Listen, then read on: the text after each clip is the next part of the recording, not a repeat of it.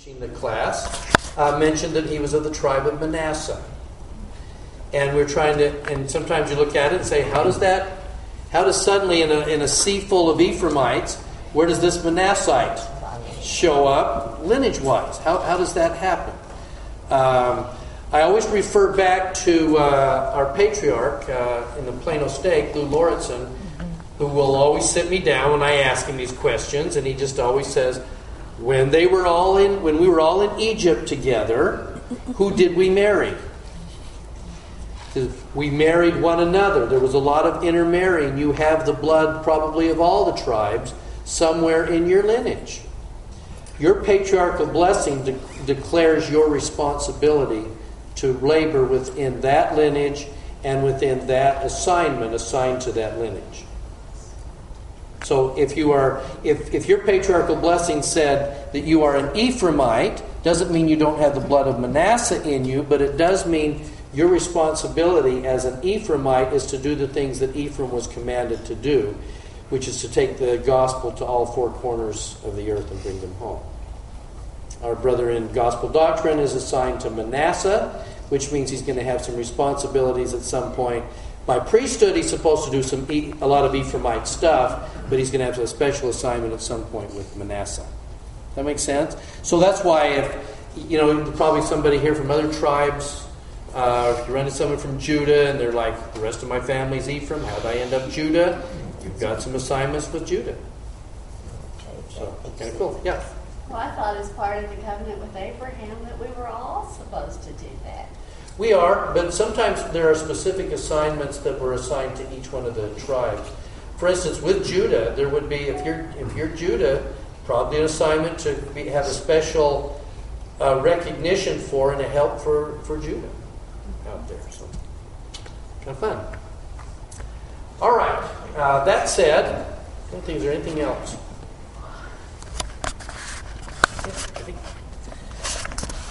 All right. I thought I would.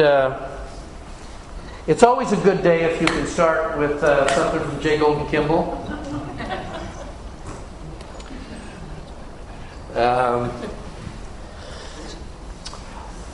I remember a long time, and you almost have to picture him. Elder Kimball had a really kind of a high, whiny voice. I won't try and imitate it, but I always picture. I remember a long time ago when they launched the Era magazine. I was on a trip with Apostle Francis Lyman. The people had not seen an apostle for 20 years, and it was a Sunday, a fast day. Meetings were begun in the morning, and they kept them up all day, and we were fasting. I was pretty nearly dead at 4 o'clock. After 4 o'clock, Brother Lyman said, "Now, Brother Kimball, get up and tell them about the Era magazine." I said, "All you men that will take the Era, if we will let you go home, raise your right hand." There was not a single man who did not raise his hand and subscribe and paid $2 cash for the Era. Brother Lyman said it was the brightest thing you ever did. I do not claim that was inspiration. It was good psychology. Really? They paid $2 to get out.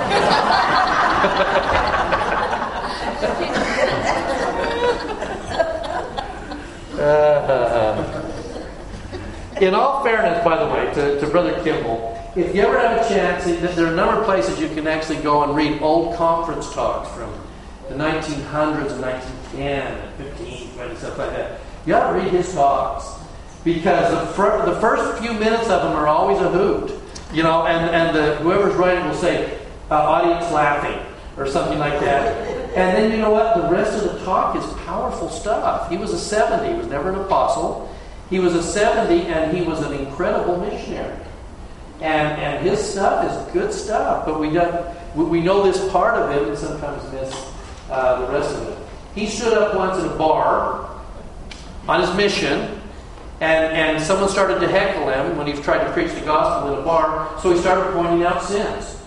And he cleared the room. Under inspiration, that man's committed adultery, and that one is his wife, and that one is, and they were all after it, and everybody just scattered. J. Golden Kimball. When was that? That was before I was in the church. When When was Brother Kimball? Yeah, when was he active? 1920. Oh, well, that was a little... Yeah, 1915, 1920, kind of in there. Yeah. Okay, thank you. Enough that when he would get up, the first radio broadcast for while he was a general authority, and they had to start writing his talks. Jay Grant would write his talks because he would cuss during singing, and then they would pull the plug on them. Yeah, he did. No, he didn't. He just kind of... Anyway. All right. That said, as we roll into this part of the Gospels, I want you to look. I want to kind of keep one thing in mind, and that is, when the church is out there and somebody is attacking the church or attacking Christianity or religion in general, one of the things that especially those kind of in the scientific community struggle with is it's just too weird. There's too many miraculous, angelic, can't be explained things. And so generally they're coming kind of from this idea. The world's view then says, if I could just somehow see a miracle that would produce belief. Because again, part of science is you have to be able to see it, measure it, and then I will believe that it's true. Okay? Now, part of the problem here then is that this is not how the gospel works. Because the gospel truth to this is that when we have faith in things that are not seen, along the way that results in miracles. Faith produces the miracles. Why?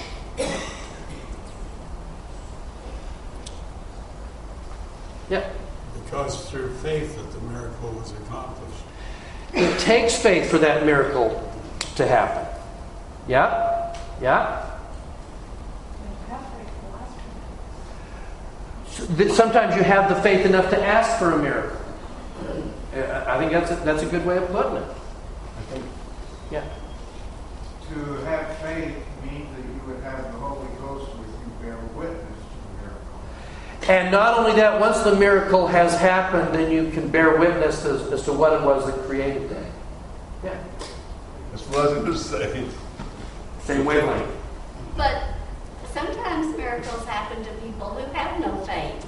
And it ingenerates the faith after that. After the miracle, their lives change.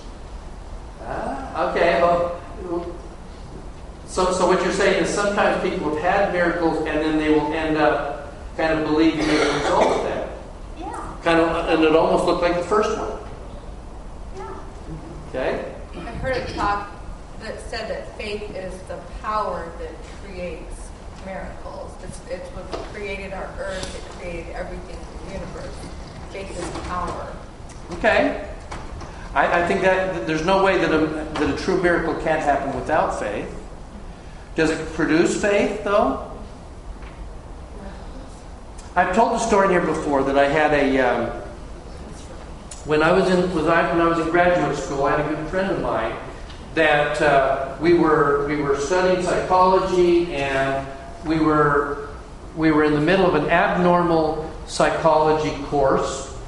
And about halfway through it, we would talk afterwards. And afterwards he said, let me tell you something. He said, my dad had a series of visions when we were younger. And we all joined the church because of these visions. They were remarkable and all that. And he said, then we discovered a few years later that actually he was schizophrenic. And he was having visions, but they were off-the-wall kind of stuff, which rocked his faith to the core. And actually, by the time we finished our graduate course, he left the church. Because he was looking at schizophrenia, and so somehow we all joined the church because of this miracle thing, and it kept us going for a while, but at some point, he hadn't supplanted that enough to handle that. So sometimes miracles, I think, can produce short-term faith, but not the one that gets us through trials. Yeah, Bob? Well, how would you categorize Paul on the road to Damascus? Oh, Oh, there's a good one. Or Alma. Somebody else had faith for Alma. I think so. So, all right. I think whether we admit it or not, there has a certain degree of faith, because faith is the substance of all things. Did the Lord know that if Paul had the miracle, that it would change him? Did the Lord know what Paul's calling was and what he had been foreordained to do? How about with Alma? The Lord knows if that kind of miracle, it would actually create the faith that is already kind of within their spirit. That's why sometimes we keep hoping if we've got struggling kids, it's like, couldn't they get like Paul's angel? Or Alma's miracle? Can we get that one? Wouldn't that suddenly turn them around and now they're going to believe? Later than Lemuel saw an angel. It didn't help them much. Yeah, because they weren't in a place to hear that.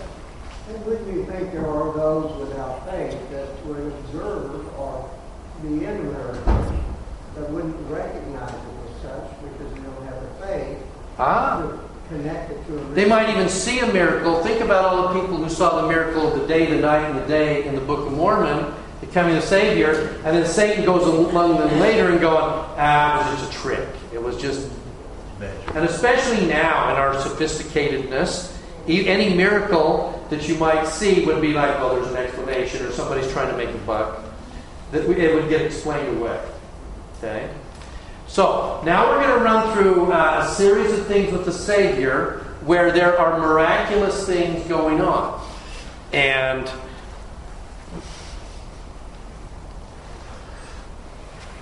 so we might even ask the question, why miracles even occurred? What was those that had faith? Are there a number of people who have faith who never see a miracle? Now, I would probably argue that miracles always occur when hearts change. But there's an awful lot of people with faith and testimonies that have never seen a miracle per se. Everybody's seen miracles. The very existence of the earth, the way it rotates, there's no doubt there's miracles. If we're not seeing it as such, you're exactly right. It's around us. But I want you to somebody turn to Matthew 20, 30. So I want to give you there's a beautiful explanation in here why I think miracles occur. I'm not necessarily going to try. I'm going to let somebody read this. Who's got it? Okay? All right, thanks. Read out. And behold, two blind men sitting by the wayside, when they heard that Jesus passed by, cried out, saying, Have mercy on us, O Lord, thou son of David. And the multitude rebuked them because they should hold their peace. Okay, now I want you. So we're going to start with a couple of people who are blind, and they are reaching out to the saying, "Have mercy on us." And have mercy on us who? They're saying who he is, not just a kind of a high priest with some special. We're saying, "Thou Son of God." And we know who he is. Okay, and. But they cried the more, saying, Have mercy on us, O Lord, thou son of David. Yes. Son of David, translate that. O Lord, thou Messiah. They're proclaiming who he is. Okay, keep going. And Jesus stood still and called them and said, What will ye that I shall do unto you? And they say unto him, Lord, that our eyes may be opened. So Jesus had compassion on them and touched their eyes, and immediately their eyes received sight, and they followed him. Okay. It's in that verse. Why did the Savior perform the miracle? Because he loves us. Because he loves us. Isn't that great? See, in my mind, I'm trying to say, why do miracles occur? There's the answer. Have mercy on us, Messiah, son of David. And then he says, what would you have me do? I'm now willing to do what you want. Well, we want to be able to see. Now, I love the symbolism of that. We can spend a lot of time today on the symbolism behind how many people are there out there that are going to say, have mercy on me, what would you have me do? I want to see. I want to know. I want to have my eyes opened. And the thing that drives the miracle in this case is the compassion, the love. To me, that's the ultimate. Why are there miracles? Because he loves us. And you're going to watch this theme occur all the way through everything we're going to talk about today. Right? All right. So let's start. Let's go to Luke 8.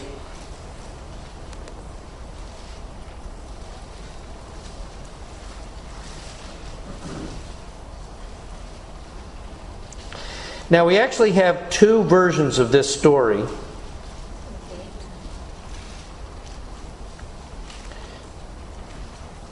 I want to use both.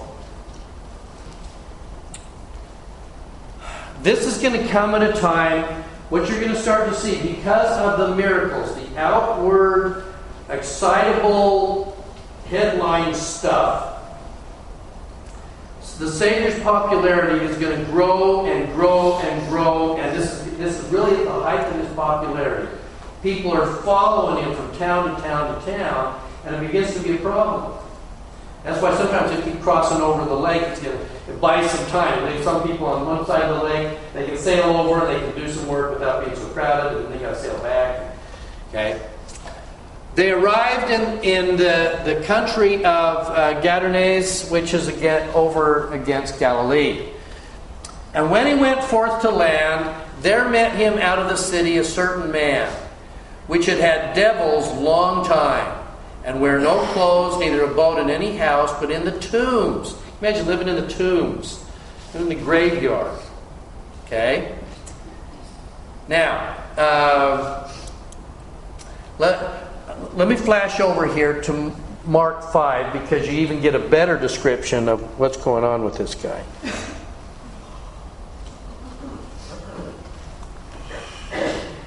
So they come out of the ship, verse 3. This man had his dwelling among the tombs. No man could bind him, no, not with chains, because he had often been bound with fetters and chains, and the chains had been plucked asunder by him, and the fetters broken in pieces, neither could any man tame him. Wow. I recall when I first started working in mental health, I was working in a inpatient mental health unit, and when somebody in Provo or Orem was kind of needed to be kind of locked up for mental issues, they would bring them to our unit. So police would show up at the door, or ambulance or something like that would come to our unit. So we got to see them kind of fresh in the middle of all that. And we had one little gal that, if I remember right, I think she was maybe 100 pounds, small little thing. And she'd been gone to a party and got hooked on PCP and was just kind of out of it. Okay, and she was so far out of it that we put her in a seclusion room for her own benefit, because she just was out of control.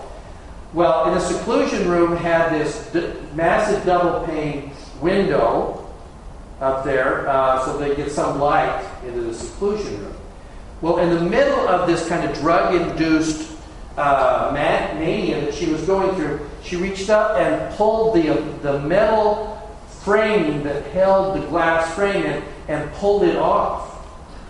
Just stripped that thing out of there and got about halfway off before we had to kind of go in. It's like, okay, let's do whatever we need to do and get her more medication and get her in a straitjacket, and just really messy kind of thing, okay? So next morning, time to call the people to come in and repair it, so we called the glass company. And the guy comes in and he looks at this thing and he can see the metal stripping torn off this glass. And he's like, I want to see the monster that did this one. Wow. You just don't believe what kind of strength it would take to pull that off. Where's the dude that did that? Well, there she is.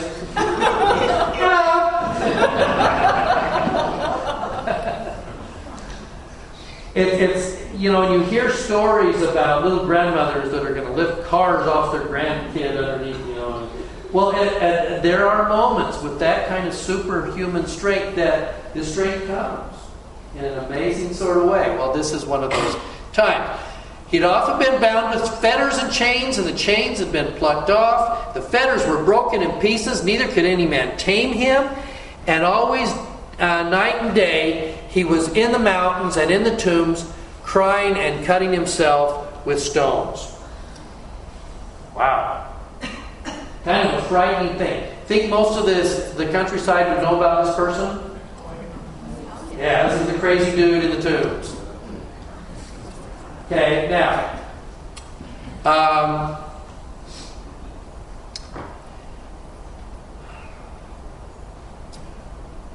we're going to, as we read down, he saw Jesus afar off. He ran and worshipped him. The man did, and cried with a loud voice. But what comes out of his mouth? What have I to do with thee, Jesus, thou Son of the Most High? I adjure thee by God that thou torment me not. And then the Savior's going to say unto him, come out of the man, thou unclean spirit. Now, let's stop for a second. We always have to be looking at these stories and say, okay, obviously there is a tale here that would make sense to me if I'm ever possessed.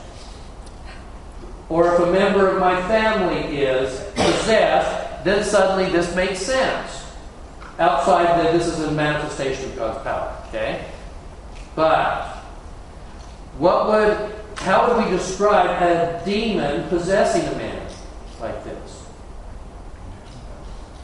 Well, walk through the process. What would be a demon in somebody? Addiction. Hold on to that. You're about 2 pages ahead of me. But just if we're going to be literal, we have a person. What's entered into him? An evil spirit. Even more than that, be more general. This is an outside entity that's going to come into a person with the sole purpose of doing what? Destroying them, or at the very least, controlling them. And the result of this outside entity dwelling in this person that is not, they were born with this, it's there. The result, what effect does that have on them? Loss of control. Mental problems. Could have some mental problems, the anguish of carrying on this. Isn't constant misery. So that's what a demon is. A demon is an outside force that comes in and controls us and makes us miserable. Now, on top of that, does this person who is possessed of a demon have the ability to remove it? Yes. Of their own? No. They invited it in, so they're not going to remove it. They can't get rid of it. They're trying. In fact, and even friends and relatives, what are they trying to do to try and control this thing? Chains, fetters, to try and somehow control this. Is it working? Okay. Now, so here's where the lesson lies, right? So let's pull back from this. Now, where's the application? What are our demons? What are modern day demons? Drugs. It could be drugs, right? Outside entity that comes in, controls us, makes us miserable, and we don't have the ability in and of ourselves to remove it. We're going to have to rely on something stronger than us, greater than us. Okay, that's a demon. What else? What's that? Depression can be that. It's an outside force in us that controls us and makes us miserable. And now, just for the sake of this, what kind of chains and fetters might you try and put on depression or addictions that will somehow try and control this? Well, I think one thing that's really big right now is for the addiction of pornography. People put all kinds of controls on their computers. Oh, yeah. Yes. In fact, I had a dear sister in my office a year or so ago, and that's what she tried to do. Her husband's got pornography, so now what we're going to do is we're going to control every aspect of his life. He's going to have an office at work, but I'm going to place a camera in the office overlooking his shoulder so I can monitor any time of the day or night exactly what it is that he's looking at. I will change this. I will control this. Does that work? Didn't work with him either. We're trying somehow to control this thing. Well, people don't change until they're ready to change. Right. They've got to be ready. Jesus, thou Son of God, I'm ready. So now I'm ready. Now what? Now it's just... Remember the old... I can't imagine. I can't tell you how many people come into my office. Remember the old movie, A Christmas Story? It's a great line from there where he gets the dad wins this prize. And he wins this magnificent prize, even though it's the leg in the window thing. And his neighbor says, "What is that?" "Well, it's a major award." "Great. How'd you do it?" What does he say? "Mind power, sweet. Mind power." I'm amazed how many people try and solve addictions with mind power. I'm going to just exercise greater willpower and make this stop. And then they keep using it. Yeah.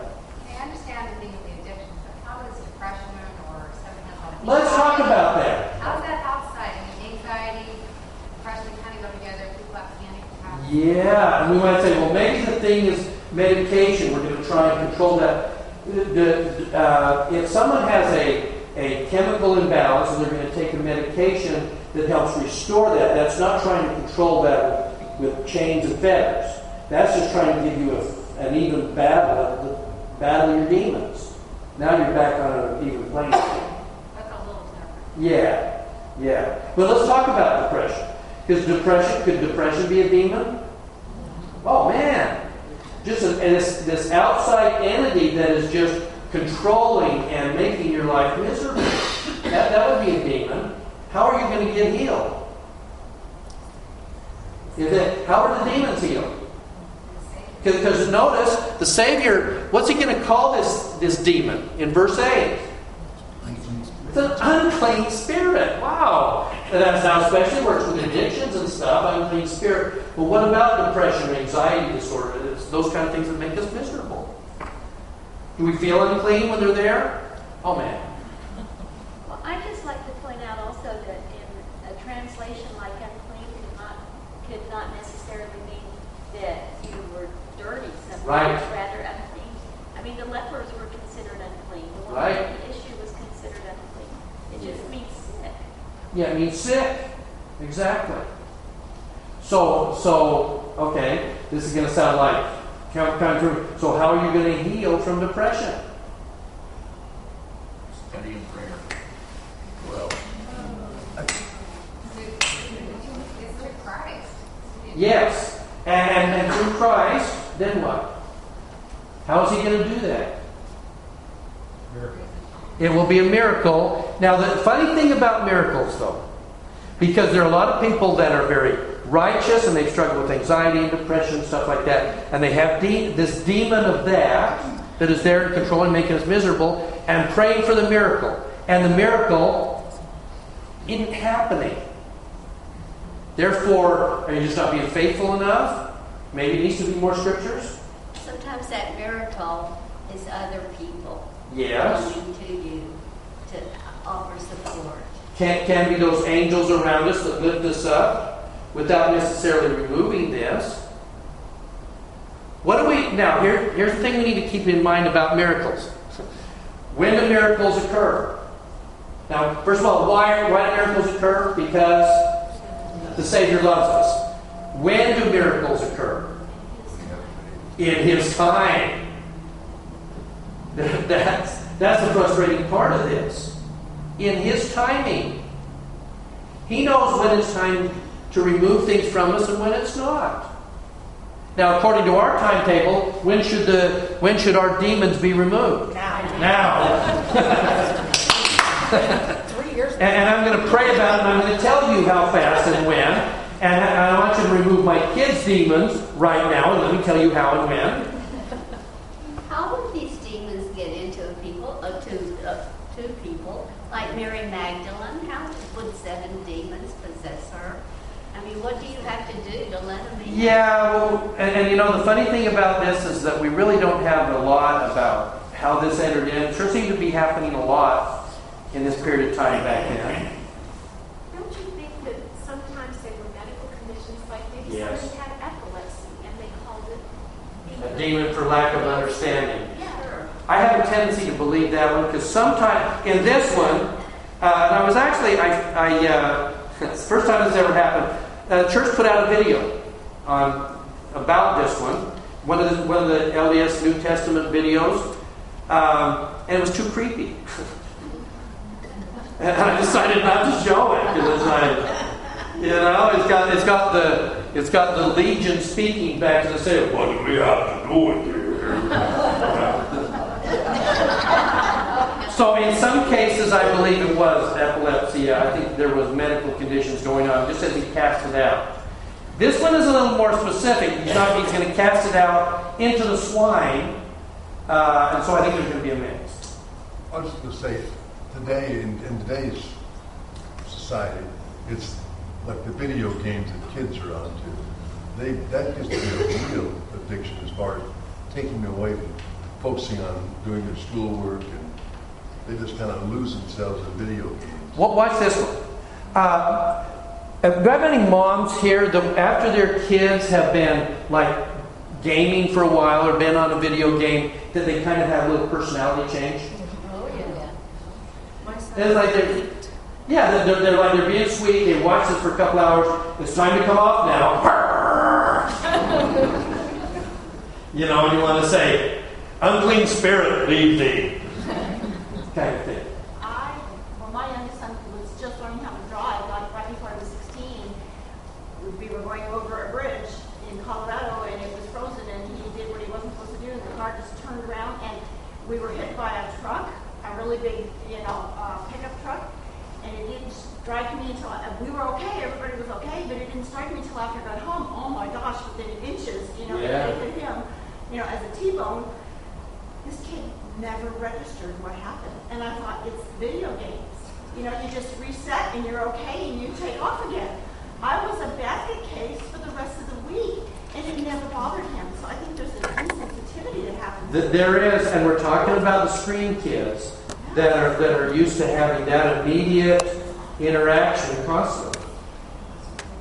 Things we put around us invite the different types of spirits in, whether it be good or bad. I saw a case where a spirit was trying. There was a bad spirit in a person, and it could not be cast out. And it came down that their bishop had to tell them that you need to clean your lifestyle up before it can be cast out.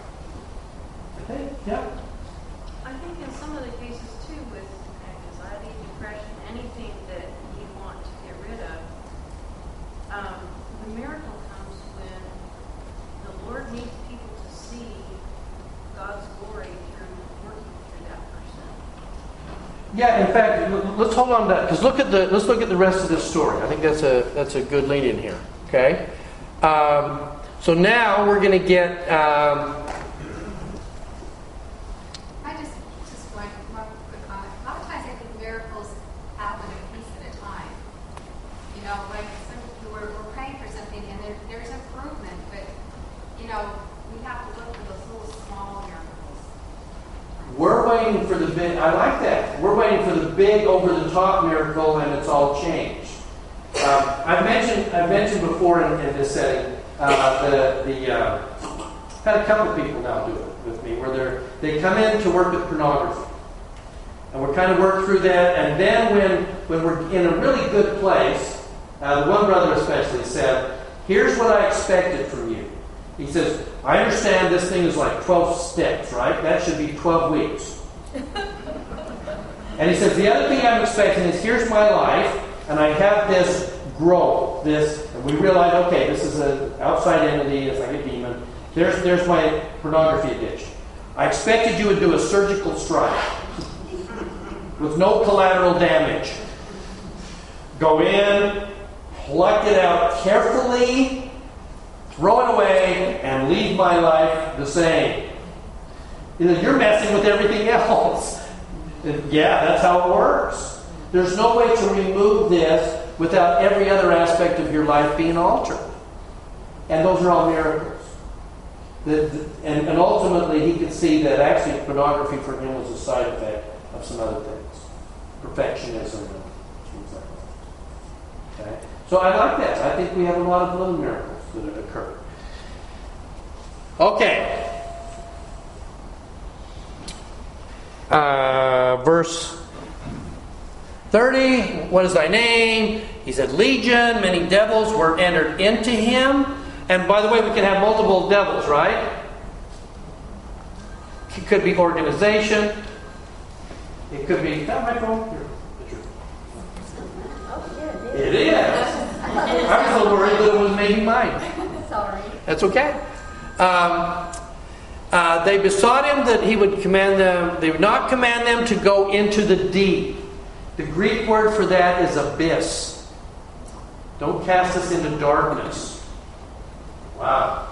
Okay? So he's going to suffer them, and they go out and into the swine, into the pigs, and the herd, which numbers about 2,000. The big herd are going to run down the hill into the lake and drown. A lot of demons. If it's going to run like 5,000 or 2,000 of them. Right.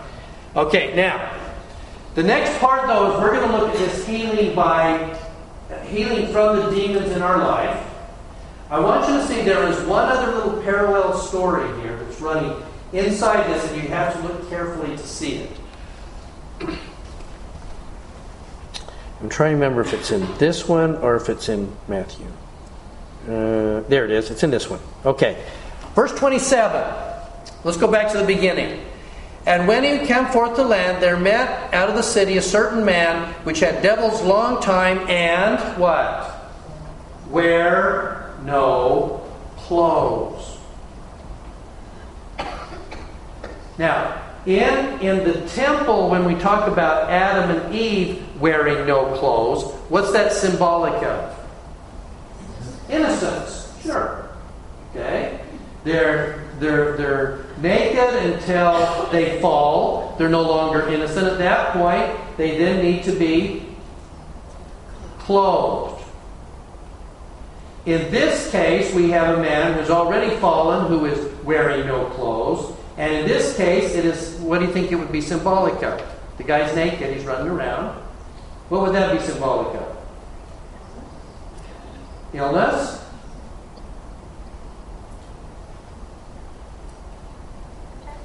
Protection for what? Yes. He was unprotected, right? Wasn't he?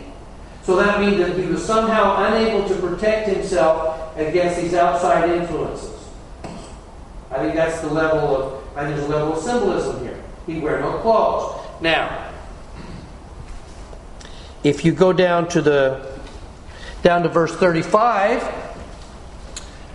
then they went, the people who lost the herd of swine, trying to figure out what it is that's going on, and so then they go over and here's Jesus, and what do they see? They went to see what was done. They came to Jesus and found the man out of whom the devils were departed, sitting at the feet of Jesus, clothed. Okay? And in his right mind, and they were afraid at the miracle that had occurred. So, we get this little thing that says when he was out of his right, when he was filled with an unclean spirit, he was naked and unprotected. What happens after he's in his right mind? Now he's clothed. Clothed in what? Now. Kevin? Yeah. Where it says, and they were afraid, couldn't it also maybe mean that they were afraid that he had changed? And maybe he hadn't fully changed, and so they were wary? Could be. Because they'd seen him for so long being one way? I think so. It could easily be that. I mean, the other possibility is obviously you're having a bad effect on the herds in this area. You know, because being around this guy means we may lose our livelihood. But it could also be that. I like that. It's kind of like people who are trying to repent, or maybe miracles have taken place. I'm in used their to you life. being one way, then if you change, now I'm afraid, because I don't know exactly how to approach you, either because this is new, or I don't know if it's going to stick. Right. Ah, I like that. Why did Jesus let him enter his wife? Why did he say, no, you're not? I've wondered that. You know what? I have an answer on that. Of all the things, unless it was just going to be a demonstration for everybody else. Well, here's a question. Why were the Jews raising pigs? Right. Pigs right.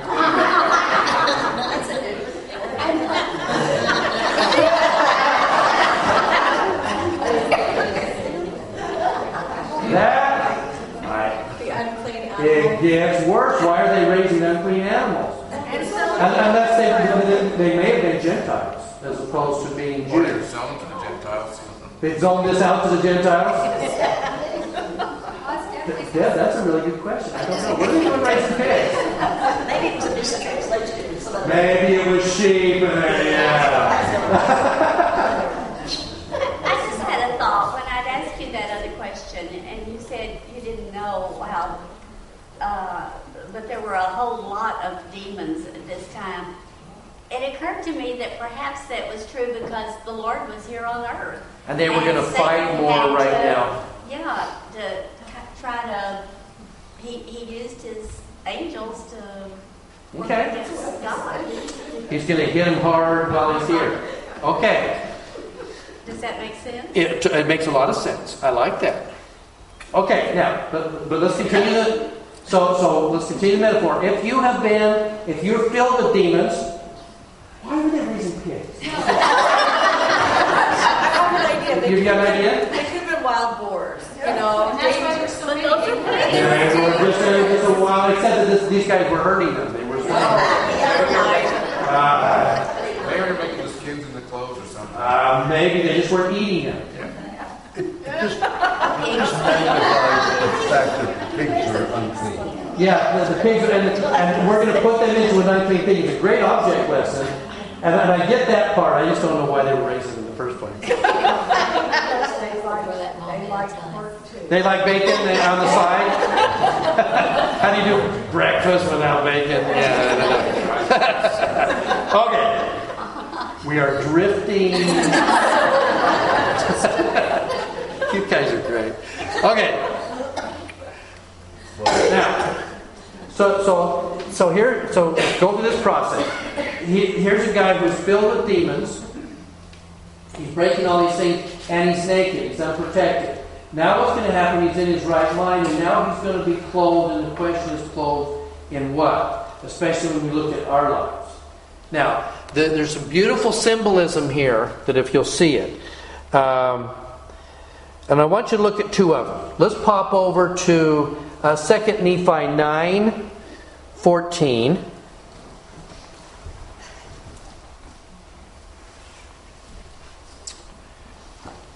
Wendy, can you read that one, verse 14? Wherefore we shall have a perfect knowledge of our guilt. Okay, now let's back up. He's going to be talking about the fact that there's going to come a time, paradise of God, spirit world, and everything, and then we get into 14. So, Wherefore we shall have a perfect knowledge of all our guilt and our uncleanliness. okay, Dean, there's your first clue. Have perfect knowledge of our uncleanliness and our nakedness. And our nakedness. When we are unclean is when we are naked. And exposed to what? Demons. Sure. Not necessarily evil spirits, necessarily, but demons that will attack us and control us and make us miserable when we are unclean. So nakedness is symbolic of uncleanliness. Okay, and the righteous shall have a perfect knowledge of their enjoyment. Oh, I like that. Isn't that great? So part of the joy that comes from righteousness is not just the fact that I'm now clean, but I have a perfect enjoyment. And enjoyment, the word is enjoyed, filled with joy, infused with joy. I have perfect enjoyment in our righteous, or perfect knowledge of their enjoyment, a knowledge of how happy they are, supposed to be miserable, and their righteousness. okay, now, if this is the case, now look at what, if I have been naked and unclean, now there's going to be a process by which I'm clothed. But clothed specifically. How? Being clothed with purity, yea, even with the robe of righteousness. Oh, yeah. There is a clothing process that comes to the unclean and to the demon-filled and to the naked. When the miracle occurs and the casting out occurs, you're now not just going to be left naked, you're now going to be clothed, but clothed with what? Purity and righteousness. It all fits so well with washing the oranges in the temple, because you're cleansed before. You see the temple line running through this? Okay, hold on to that thought, because I want to give you one more on this, and that is in the Psalm of Nephi, 2 Nephi 4. Right after his dad has died, and we get this beautiful Psalm of Nephi. 2 Nephi 4. Verse 32, may the gates of hell be shut continually before me, because my heart is broken and my spirit is contrite. If our hearts are broken and spiritually contrite, we are now in a place where miracles happen. We are, Jesus, thou son of David, open my eyes. Cast this out, these unclean spirits. I'm now in a place where I say, I'm bound and I can't do this by myself. I don't possess the ability to remove the demon without help. I need you. I gotta have help. I need a miracle. That's what miracles are. O Lord, wilt thou not shut the gates of righteousness before me, that I may walk in the path of the low valley? That I may be strict in the plain road. Help me walk by the iron rod to get where I need to be. Remove the highs and lows so that you can lead me straight to you. And then do a very interesting thing for me. Then what happens? O Lord, wilt thou encircle me around in the robe of thy righteousness? That's why it is that if you will understand that part of the understanding of the word atonement, we've talked about that in some cases it is the kafar. It was originally, the word atonement was the pitch, the covering on the ark that keeps the elements out and protect it as it made its way across the water. But also the word atonement, especially in the Greek, means an embrace. An embrace. That being covered means to be wrapped in his arms. Literally, oh, Jerusalem, Jerusalem, how I've longed to gather you as a hen gathereth her chicks. You picture it? I want to pull you in close. I want to bring you close to me. Again, to get attention. The atonement is about an embrace. The atonement is about being wrapped in his robes, literally, of the atonement. And being held protected from the elements. I'm no longer naked. I am now wrapped in his robes. And clothed. And clothed. Isn't that great? Let me give you one more instance of this.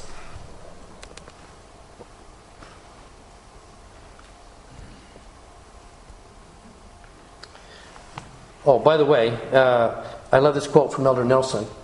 Addiction, thinking about the unclean spirits, surrenders later freedom to choose. Through chemical means, one can literally become disconnected from his or her own will. You can't do it on your own. No amount of willpower. You're going to have to recognize that you're naked, that you have an unclean spirit, and you need to have that demon cast out by one stronger than you. You need a miracle.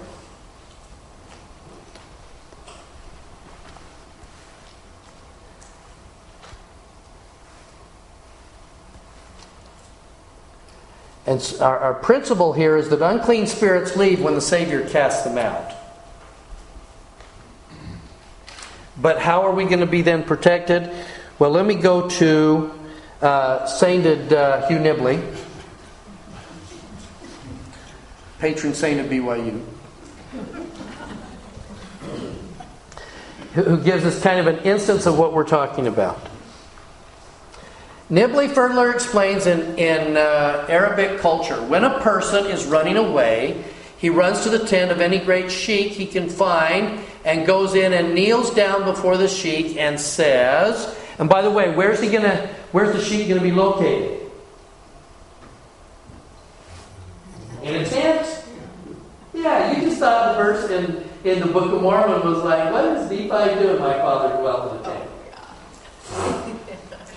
It's perfect for seminary students that got to memorize a verse in the Book of Mormon. Why the significance? What's the big deal with him dwelling in a tent? The tent and the religious leader in this tent has great significance in the wilderness of the world. So he's going to go in, he kneels down before the sheikh and says, I am thy supplicant. The sheikh is then obligated to put his kaftan over his katif, which is the same as shoulder, to put the hem of his garment over his shoulder. So a picture, here's the supplicant, I'm thy supplicant, he's going to come in, and the sheikh is going to take his robe, and he's going to put it over the shoulder of this one that has come in from the wilderness to the tent. And he's going to say, this is your tent. This is your family. He says, we'll make a place for you. Then the Lord or the chief is under obligation to defend you against the enemies that are chasing you. You are now under his protection, and he will protect you. Where do you think that they got this tradition? And again, can you see the temple in here? Yeah. You know that still goes on today? It does. There's Marcus Luttrell that wrote The Lone Survivor. He was saved by a village of people. And when he was taken into, or gone into one of the people's homes, they then promised him that they would protect him against all odds, even the Taliban that came in. And it was dangerous for them. I mean, they could have had their whole family killed because they protected him. There is a tradition that goes way back, and that's why there's this beautiful tradition that says when we are unclean, we're filled with an unclean spirit, unclean demons, we go with a contrite heart, and we go to this tent, we go to this place, and sometimes it's the temple, and sometimes it's the atonement, and it's going to be a protection, it's going to be a covering that's going to watch over us and take care of us. Isn't that great? I just love the symbolism of this. Okay? All right. Who did she say was taken in? Marcus Luttrell, that was the sole survivor of a attack in, I think it was in Afghanistan. In fact, his clothes were all blown off of him. So Yeah. he entered their home naked. Yeah, that's true. Was it protected? And then he was then clothed by them and taken care of. Yeah. American soldier. Okay. He was a SEAL. There was a SEAL team that was killed. Yeah, which he was the only one that made it out. Okay. All right. So now with that said, let me apologize ahead of time. We've talked about this before, and I debated whether we would redo this, because some of you have heard us talk about this before, but it's too good. Oh, thank you. Because it comes right after this. And I think it bears repeating. Repetition works. So now he's going to come from this place, having had this experience. They're going to get on the ship. They're going to sail across. Verse 22, and behold, there cometh one of the rulers out of the synagogue, Jairus by name. And when he saw him, he fell at his feet. Now, again, if you're a missionary, and you're going to come into a new town, and the head of the synagogue is going to be the one to beseech you to do something for him, how great is that from a missionary standpoint? Woo! That's like home run time, isn't that? Okay? And by the way, I love this. And we mentioned this a little while back. I think we did it in here. I know I did it in the sacrament meeting. This falling at the feet. If we're looking for miracles to be cleansed from, just a reminder, if we go back in 1 Nephi 8, which is the tree of life. Did we talk about this in here? I'm trying to remember if we did. Just a reminder then. The tree of life, remember there are various groups of people, and this particular group, this is the one that follows the rod of iron steadfastly. And it says in verse 30, they came and caught hold of the end of the rod of iron, did press their way forward, continually holding fast to the rod of iron until they came forth and fell down and partook of the fruit of the tree. And the question that we ask is, how do you fall down and partake of the fruit? You can't reach up, you've fallen down. Yes. That's the key. Is that if you think about it, here you've come, you've fallen down. Sometimes people say, well, maybe some of the fruit fell off. Well, this is the tree of life. I don't think so. It's too ripe and it's falling off. There's only one way that you can be at the tree and fall down and partake of the fruit, and that would be the Savior gave it to them. Or Levi. There's somebody has to give you the fruit. That's what happens when you fall down. Okay? So now we go back to, here's Jairus, and when he saw the Savior, he falls at his feet. Here's the leader of the synagogue worshiping at the Nazarites' feet. What effect would that have on people in the town? Wow. That's amazing stuff. What's he going to say? He besought him greatly, saying, and here, sometimes we won't do it for us, but sometimes we'll do it for our kids. My little daughter lieth at the point of death. I pray thee, come and lay her hands on her, that she might be healed. What kind of faith does this man have? And she shall live. And she shall live. I know that this will work. Wow. That's a level of belief in someone that, we blame the rulers of the Jews and stuff like that. That's pretty good. Okay? And Jesus went with him, and much people followed him and thronged him. So picture Jesus, his disciples, Jairus' peeps, all the guys, and the curious onlookers, and they're in a small town in Judea, and they're just crammed down into this street, making their way down towards Jairus' house. Now, 25. And a certain woman who had an issue of blood 12 years. What's her name? A certain woman. See, we just had last week, we just had a story like this, didn't we? We went from Nicodemus, who comes at night, and that is contrasted with the Samaritan woman at the well. What was her name? Was it the woman at the well? How come we don't know these women's names? I didn't like women. It was just kind of a male thing. The people that did the Bible didn't like me. But isn't why don't we have it? I wonder if it's because she was in the crowd. They didn't know she wasn't a well-known person. They just saw her. Kind of an indescript kind of thing. Maybe it's because those women represent all of us, rather than just a person. And not just the famous. Right. And not just those that are public, that everybody knows their name.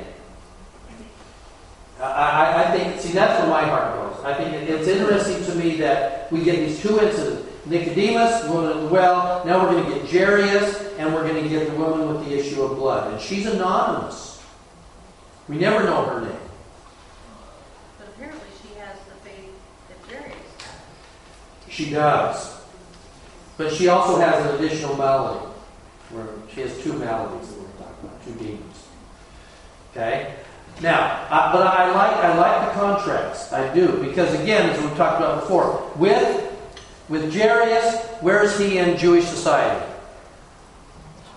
Top. Don't get any higher than that. Where is she? First of all, she's a woman. Second of all, she's unclean. With an issue of blood. Where does that put her in Jewish society? About as far out of the synagogue. As far away from Jairus as you can be. That's why it's fascinating to me with Jairus, with Nicodemus, with centurions, with even lepers. Everybody else can stand right in the way of the Savior when He's coming and going, heal me. And in this case, she doesn't even feel like she's worthy to do that. That's her second malady. You also take note of where the Savior takes note of the widow. The widow's might. Same thing. We don't know the widow's name, do we? She just has her little widow's mite. Good point. Sometimes some of the most amazing people in the Savior's experience. By the way, do we know the man's name with the legion? I didn't even should have gone to. Do you know what the rest of the story of that one is?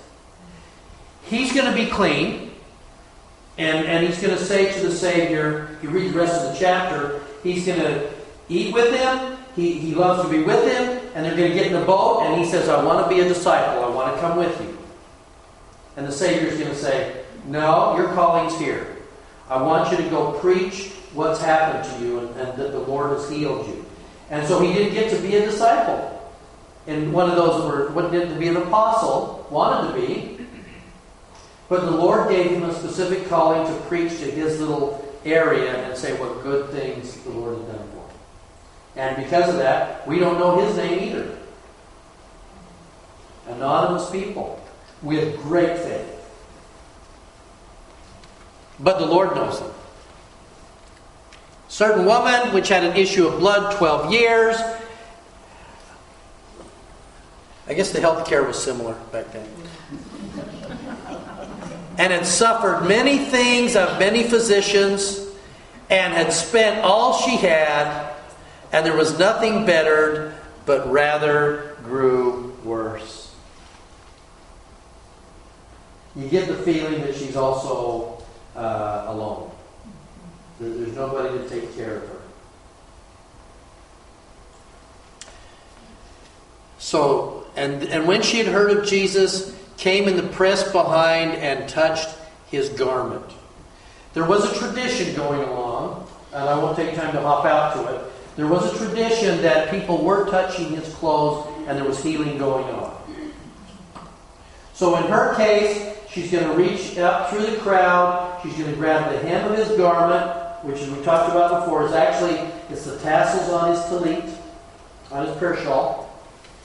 I'm going to touch it as it comes by. For she said, if I may touch his clothes, I shall be whole. And it sounds like Jairus. If you heal my daughter, she will live. And straightway the fountain of her blood was dried up, and she felt in her body that she was healed of the plague. So did it work? Has a great miracle. She's had this problem for 12 years. How great a miracle is this?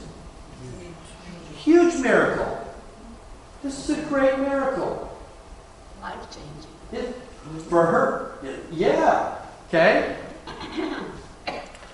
Now, and Jesus, immediately knowing in himself that virtue had gone out of him. Virtue meaning what? Power. I mean, we talk about virtue as one of the young women's thingies. Yeah, one of the values. In a sense, these are one and the same, if you'll think carefully about this. Because we talk about virtue with the young women as morality, cleanliness. And in this case, virtue is meaning power, strength. And the Savior is feeling the virtue pour out of him to heal her. I think it includes love. Driven by love. But the key here also is the fact that the healing of this woman cost the Savior personally. It was a personal thing. He felt the difference. He felt it flow out of him. As a number of brethren would be able to attest, there are times when, if you're giving a priesthood blessing, and the Spirit is powerfully there, and you feel something, you feel the virtue pour out of you. I remember doing this with my son, giving him a blessing in the middle of the night. He was struggling, and gave him a priesthood blessing, and then had to sit down afterwards. It cost me something of me for that healing to occur. Well, this is the way it is with the Savior. It poured out into this anonymous woman. So why? Because there were other people that were thronging him, like the disciples said, and other people that were touching him, and so... Yeah. Well, good question. Why her? Her faith. Tells you how this is a magnificent lady who has just been struggling with a demon for 12 years. And she can't do it on her own, and she needs a miracle. That's the pattern. You see it over and over and over. But again, she has two demons. And he's going to heal both. Jesus immediately turned himself, in himself, virtue flown out of him, turned in the press, who touched my clothes? The disciples go, duh, we're all touching you. He looked around about to see her that had done this thing. But the woman fearing and trembling. Why is she fearing and trembling? Well, because she's unclean. She shouldn't even be in there. No, she shouldn't. She's kind of done something wrong, right? She touched him. And she didn't ask. In other words, she's kind of stolen something. She's been bad here. A miracle has occurred that is an incredible miracle has occurred. And her response to that is, I've been bad. There's something wrong. I've stolen something. This is not right. I'm not worthy of this. There's the other demon.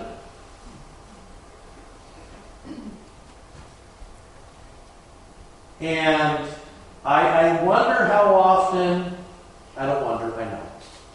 How many people have these demons? Demons of depression, demons of addictions, demons of all these things, and they also have a second demon. I'm unworthy, I'm unlovable, I don't deserve to be healed. And you get this dual thing going on at the same time. And the Spirit can't reach you when you're in despair. In that state of mind.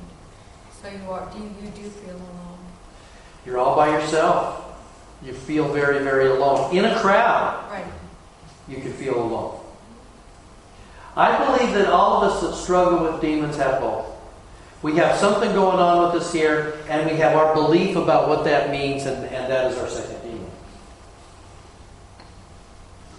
Now, could not the Savior have then felt it, recognized it, and then moved on? She would still be healed, right? Couldn't he have done it that way? Why did he stop and make a public spectacle of this thing? He wanted to heal the second demon. He needed to heal the second demon. And that was only going to be face to face. She needed to know not just what happened, but how it happened. And in the how it happened, it would heal the second demon. That makes sense. That she's worthy of it. That she was worthy of it. And he's going to say that, isn't he? The woman, fearing and trembling, knowing what was done in her, came and fell down before him and told him the truth. I cannot lie, I stole the virtue. I cannot lie, you healed me. I have to believe that the first word he then says to her was the healing moment. And he saith unto her what? Daughter.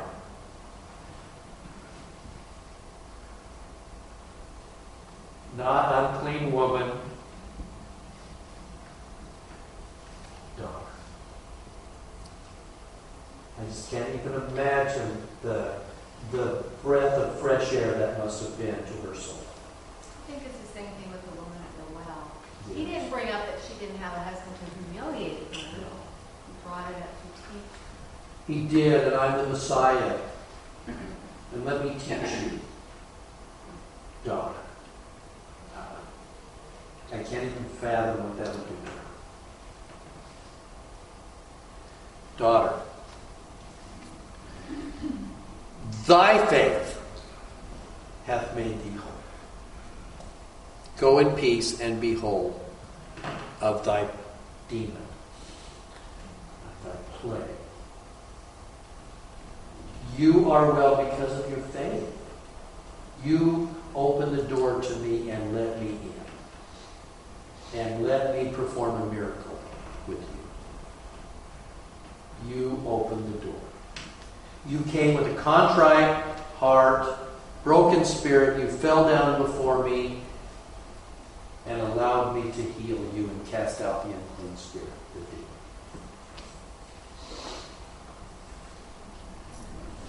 you. Now, by the way, I do believe that there was a third reason why he did this publicly. Who's standing next to him? Darius.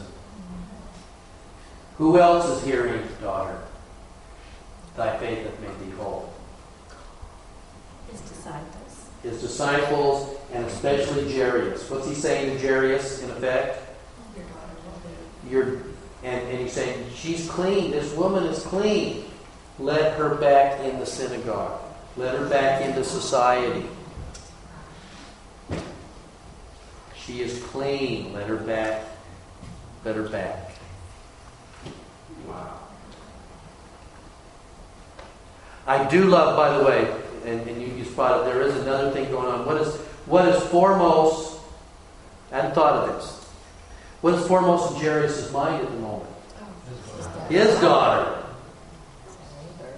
So at the moment that he's saying to her daughter, that has to be sparking something in Jairus. She is also a daughter. And she has also been healed. Beautifully by the man who would do miracles. And has Jairus' daughter died? Yes, and then right after this, we're not going to take the time to do it now, but right after this beautiful experience, they're going to come to him and say, too late, while you were spending time on this woman here in the street, your daughter died. And he's going to say no. And he's going to go to her, and a very sweet thing that we're going to talk about another time. Very sweet healing for the daughter of Jairus. Little one.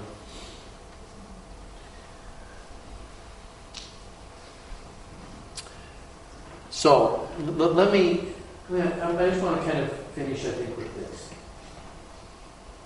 That I believe that part of what we start to read here, we're going to run through a number of miracles that occurred as part of the Savior's ministry.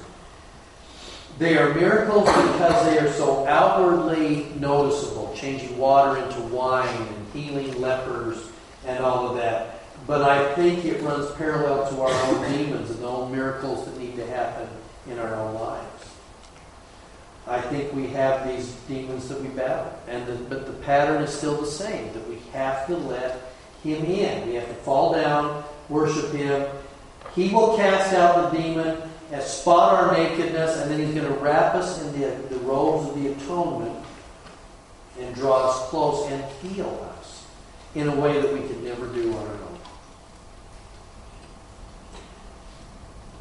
And that's why when you read these, you have to read them with a view towards your own life and your own family and your people that you're called to serve. Look at them and see them in these stories. And then suddenly this becomes alive. I pray that we can see the miracles in our life and recognize and let him heal the demons that we struggle with, so that we can be wrapped in those robes of his atonement. And I leave that with you in Jesus' name.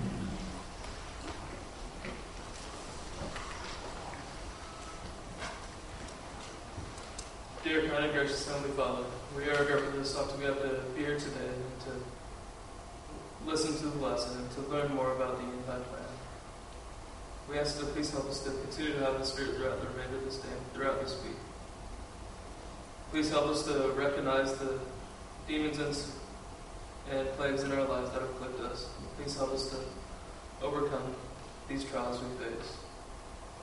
Please keep us safe in all that we do, and we say these things in thy Son, Jesus Christ. Amen. Amen. Okay, reading assignment for next week, Matthew 5, Sermon on the Mount. That'd be a good one.